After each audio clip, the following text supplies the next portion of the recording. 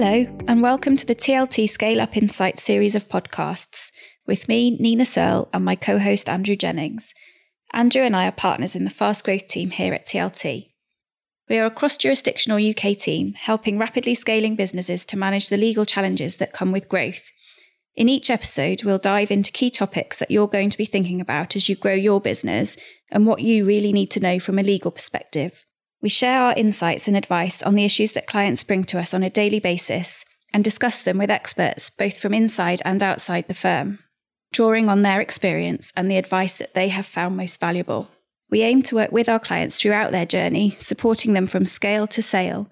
So whatever your business goals, this series will give you the insights you need to help you stay on course and achieve them. I hope you enjoyed today's episode. If you have any questions about anything we discuss in the show, please do get in touch at scaleupinsights@tltsolicitors.com. Today we're going to be talking about one of the challenges that many of the scale-up businesses we speak to are facing. They've had a good start, they've grown quickly, and now they're asking themselves the question of how they can incentivize their team to ensure that they stay motivated and engaged as the business expands. So to share her advice on this topic, we're joined by our colleague Lucy Hedges, who's a specialist in creating effective incentive plans that work for both the employee and the business. So Lucy, once we've recruited our star team, we want to keep them motivated, keep them engaged. I mean, particularly the scale-up businesses I talk to, there's a scrap for talent out there. It's difficult to find the right people with the right qualifications and the right mindset to work in these kind of businesses and to deliver the skills that they really need. And we see lots of scale-ups who haven't necessarily got the bank balance to retain with cash or with financial incentives. So I guess that's where you come into things, advising companies on what the alternatives are. Do you want to talk a little bit about what you see day to day and things that you advise clients on? Yeah, definitely. So I think another way to keep a team kind of motivated and engaged, apart from a salary perspective, is to set up some sort of incentive plan, as this often provides employees with a stake in the future success of the company, which can be quite attractive to potential employees. There are a number of different types of incentive plans out there, and these can range from cash-based arrangements to share-based arrangements. But I think for the purposes of today's discussion, I'll primarily focus on the share-based arrangements, just because this type of plan tends to motivate employees' performance on a mid to longer term basis instead of a cash-based arrangement, such as like an annual bonus plan. So although there's a number of different share incentive plans out there, and this can definitely seem a bit overwhelming at first, they can usually be broken down into two basic forms. That is, being a plan that provides for an option to acquire shares at some stage in the future versus a plan that provides for the award of shares upfront on free or beneficial terms. When we're talking about shares and shares as an incentive, what we're really talking about is employees being given the opportunity to own a part of the business, isn't it? To benefit from any ultimate sale of the business by having some form of ownership so that they can take some money off the table at that point in the future. So they're incentivized to work hard and to put in more sort of sweat into the growth of the company because they've got this idea that at the end they're going to be able to take something away.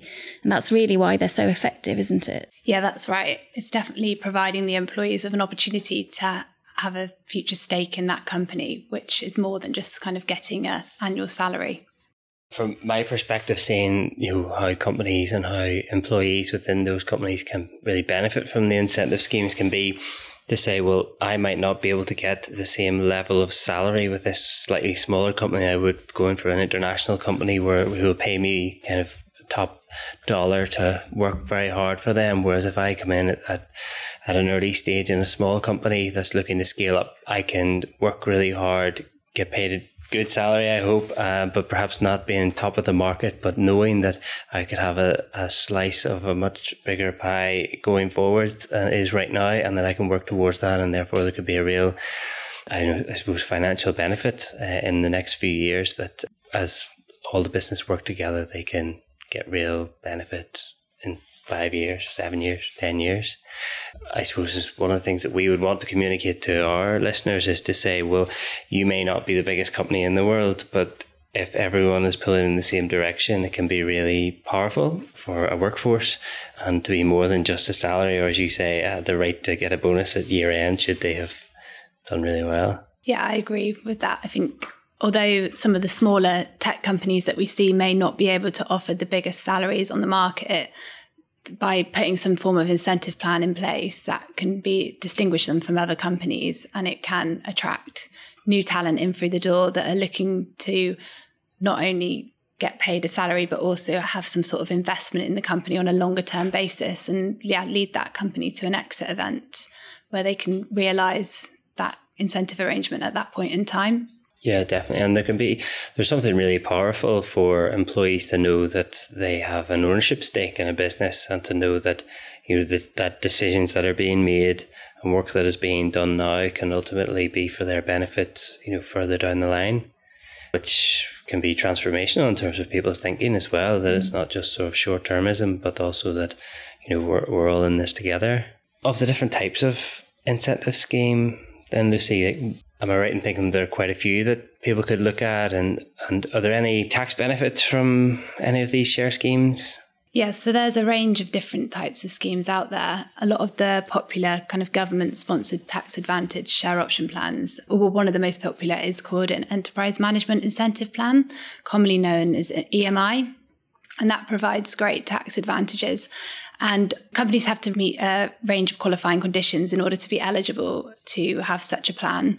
But if they do meet these conditions, that's what we commonly find companies will go for, just because it provides the best tax advantages out there. What sort of things would we be talking about in terms of those advantages? So in short, what happens if there is an EMI plan put in place? Someone will be granted an option to acquire shares at a certain point in time.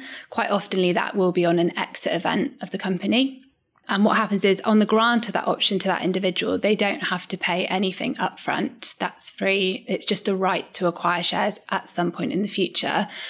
Quite often, there are terms and conditions applied to that. So, for example, the employee has to remain in employment for that period of time. So again, that's a great way of keeping those employees retained, because they're working towards something. And if they leave, then they lose the benefit of that option. What happens then, say if, for example, it is an exit-only plan, which means that the person can exercise their option and acquire those shares on an exit event. At that point, if it was an unapproved option, tax would then become payable. But because it's an EMI option, there is no tax payable at the point of exit on that exercise. There's no income tax or NIC. It's kind of a tax neutral. However, when they then come to sell those shares, any gain they've made is subject to capital gains tax at a rate of 20%. Although another great thing about EMI options is that they can often be eligible for entrepreneurs relief, which again reduces that tax rate down to 10%. To be eligible for that, there's a number of conditions, but one of which is they have to have held the option grant for at least 2 years before they exercise. So that's one of the biggest tax advantages, I think, of EMI, is that you are subject to a capital gains tax rate of potentially 10% rather than income tax NICs at a rate of 45%. So that's where we commonly see them used by a lot of startup companies. You can definitely see the attraction there. And it's right to say, isn't it, that the price that an employee will have to pay for their shares is set at the point that the options are granted. So if they're granted, today, tomorrow, at the current sort of price per share that the company's worth now, and that the revenue agrees is a fair price for those shares. And then when you get to the point of exit, even though one hopes that the value of the company and therefore of those shares has increased hugely in that time, or at least a little bit, but the employee still only has to pay the price that was set at the point they were issued the option. So they buy them for less than they're worth without any adverse tax consequences. Yes, that's right. So what would normally happen is we would submit a valuation to the revenue to agree the price of those shares as at the grant date. And that what you're hoping is going to be a lot lower price than in, say, 5 years' time when they come to an exit event. And they can exercise those shares and get them for that exercise price. Say if it's £1, but the shares are actually worth £5 when it comes to exit. they're able to acquire those shares at a much lower cost. So again, that's a huge attraction point with an EMI plan. Absolutely. And I think it's worth pointing out that if for any reason it hasn't gone to plan and the future doesn't turn out to have been as bright as was initially hoped, there's no obligation on the employees to exercise those options. So it's a no-lose situation for the employees, although obviously to the employer there's the cost of putting in the scheme, but in the scheme of things that's relatively negligible. So it's not a risk here for the employee or the employer as long as the scheme's implemented properly. Yes, that's right. There's no commitment on them to have to pay out that price on an exit. It's up to them to decide whether they want to exercise and acquire any shares in the company. And I think that's why a share option scheme can be more attractive than sort of a share plan giving you shares up front. Because if you're doing that, quite often the employee then has to agree to pay for those shares up front. And actually they might be thinking, well, I'm not sure at this stage, is the company going to be worth anything in 5 years' time?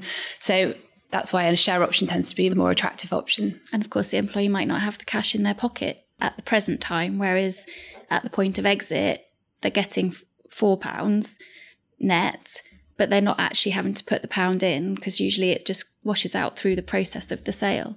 Yeah, that's right. Right. And it seems that with the number of schemes that we've discussed and the impact on, you mentioned with being unapproved and being approved, am I right in thinking with so many moving parts that a lot can go wrong? Have you seen anything go wrong when dealing with share schemes? Well, thankfully, I've not actually encountered too many kind of horror stories about badly run incentive schemes, but there's definitely been a few occasions where I've encountered some issues, mainly when being asked to kind of do due diligence on a buyer client in respect of a company being sold. One of those examples is actually for it to be an eligible EMI option, you have to notify HMRC of the grant of that EMI option within 92 days. And if you forget to do that, then that's it. That EMI option is non-qualifying. And although there are some occasions where we can work with HMRC to rectify the issue, it is a real shame when you see on a due diligence that that's the one thing that they've perhaps failed to do, yet everything else is fine. So there's definitely quite a few pitfalls which can be easily missed, I think, by companies. And it can have disastrous consequences, especially for their company's employees who expect to find, they've got some sort of tax advantage plan, and actually it comes to exit and the company's having to present a completely different message to the one that employees were expecting. Yeah. Well, the difference between 45% tax and 10% tax is significant, isn't it? And if the company's being sold for many millions of pounds, then that's a serious hit. Definitely. So I think it's always right to take legal advice and get this sorted from the outset, really, to avoid any future problems later down the line. And having seen instances where in the case of a sale, founders perhaps feeling that they were too generous in the share schemes and to think, well, actually, if I had have modelled out where the percentages would land, and when we granted options maybe 10 years previous, we might not have made the same decision. So I think it is important for founders and for people in charge of companies to consider how it will look in the future and to think about exactly where they want it to end up, because there is, I suppose for a founder, if they think I'm adding all this value to the business and being, in a sense, over generous with employees who aren't maybe driving growth in the same way, may not be what they had intended. So they do need to think about exactly how they want it to end up. Yeah, I think that's something that companies should be thinking about from the very start, especially founders, actually how much a percentage of their company do they want to put under option. And that's definitely a crucial thing to be thinking about, because like you say, they don't want to put too much under option and find when it comes to exit that they've diluted their company by more than they were expecting. So it's definitely something to be thinking about right from the very start before implementing a share incentive plan. I think that's right. And Andrew, we commonly see working on investments in companies. Often investors are pretty insistent that an employee incentivization scheme of some kind is put into place because investors want to see the employees motivated as well for growth. And often investors will be asking for about a 10% of the fully diluted share capital to be put aside for options, albeit that those options don't need to be granted now, but that's kind of the figure that's often used, that it needs to be 10% of the fully diluted share capital, which means the share capital after you've taken into account all the options that have been granted and any other rights to acquire shares. So I think if you start off with that number in mind, as you've said, then you realise that, although 5% doesn't sound like very much to be offering someone who you think is key, the people who are key at the outset, their significance to the business will be diluted as the business grows. But if you've already given away half of the option pool, that's tricky. That's a tricky one to manage. And it's tricky to then incentivise future key hires in the same way, because you can only give them tiny proportions. So really just bringing it full circle back to what you were saying, Andrew, I couldn't agree more. And I think it's something not only for scale-ups to be thinking about in terms of employee retention and incentivization, but also to be thinking about on their investment journey as well. And Lucy, just moving forward to practicalities, people listening think that perhaps they ought to find out a little bit more, or that they do want to go ahead and implement a scheme. What is the best way to go about doing that? Well, I think the best way for kind of a growing business to go about establishing and implementing a plan would be for them to think about exactly who they're trying to incentivize and why they're trying to incentivize them. They should be thinking about what their ultimate goal is. For example, is it to lead the company to an exit event? And whether they're prepared for employees to acquire those shares from the outset or not, because clearly that will show the way of either going down the share plan straightforward route or the share option plan route. And if they are prepared for employees to acquire shares from the outset, they should think about, as we've been discussing, kind of what percentage of share capital they're willing to place under option. And I should just point out, I know you mentioned the 10% limit. And although a unlisted company can put more percentage of share capital under that limit, if they're looking to list at a stage in the future, then listed companies do actually have a restriction of 10% on the amount of shares they can put subject to an employee share option scheme. So I think that's just something that kind of scale up businesses should be thinking about. Yeah, and I think as corporate lawyers, we'd also be recommending that founders look at their shareholders agreement and articles of association, because if employees are coming in as shareholders, you'll need to be engaging with them in a very different way going forward than if they were just employees. You'll also want to think about how you get those shares back from them in the event that they leave the company, because the whole point is that they stay for the journey to get that value. I mean, that's probably the subject of a whole nother podcast, but I think we need to just pick that up while we're on the subject. Lucy, I think one of the things that you said there was really quite powerful about for founders to be thinking about who they are incentivizing and why they're doing it. And I think there is really something in that for people to take a step back and say, why are we doing this? What is our goal in doing this? And how is this going to look in sort of 3, 5, 7 years? Especially if, as Nina said, if investors have come in and said, we expect you to put 5%, 10% into a pot here for employees, it is in danger of becoming just a tick box. I've been told I need to do this, therefore I must do it. Whereas in reality, to take that step back and to look and say, well, actually, this is why we want to do that. And having seen it play out, I suppose, do you have any examples of when share incentive plans have gone well and how they have worked for the benefit of the employees and for the company? Yeah, so I think it's important for not just the founders to be thinking about why they want to do it and who, but also if they're going to do it, communicate it properly to their employees. So it's not just a tick box exercise, so that the employees actually understand that they're really getting a benefit here, and not all companies do this. So in terms of an example that springs to mind, I worked with a company recently where they put in place a share option plan for their employees. And the reason I think this really worked was mainly because they communicated the plan so well to their employees. In this particular case, their employees actually came to our Bristol office and we held an award presentation for them. And the managers are there, the private equity investors were there. And the employees were given the opportunity to ask us questions to understand exactly how their share options worked. We then had a bit of a photo shoot as well, and then went out for a celebratory dinner with them. And I think the reason why this worked so well is because the employees really had a clear understanding of how their incentive award worked, and that by working to increase the value of the company, this would ultimately increase the value of their award.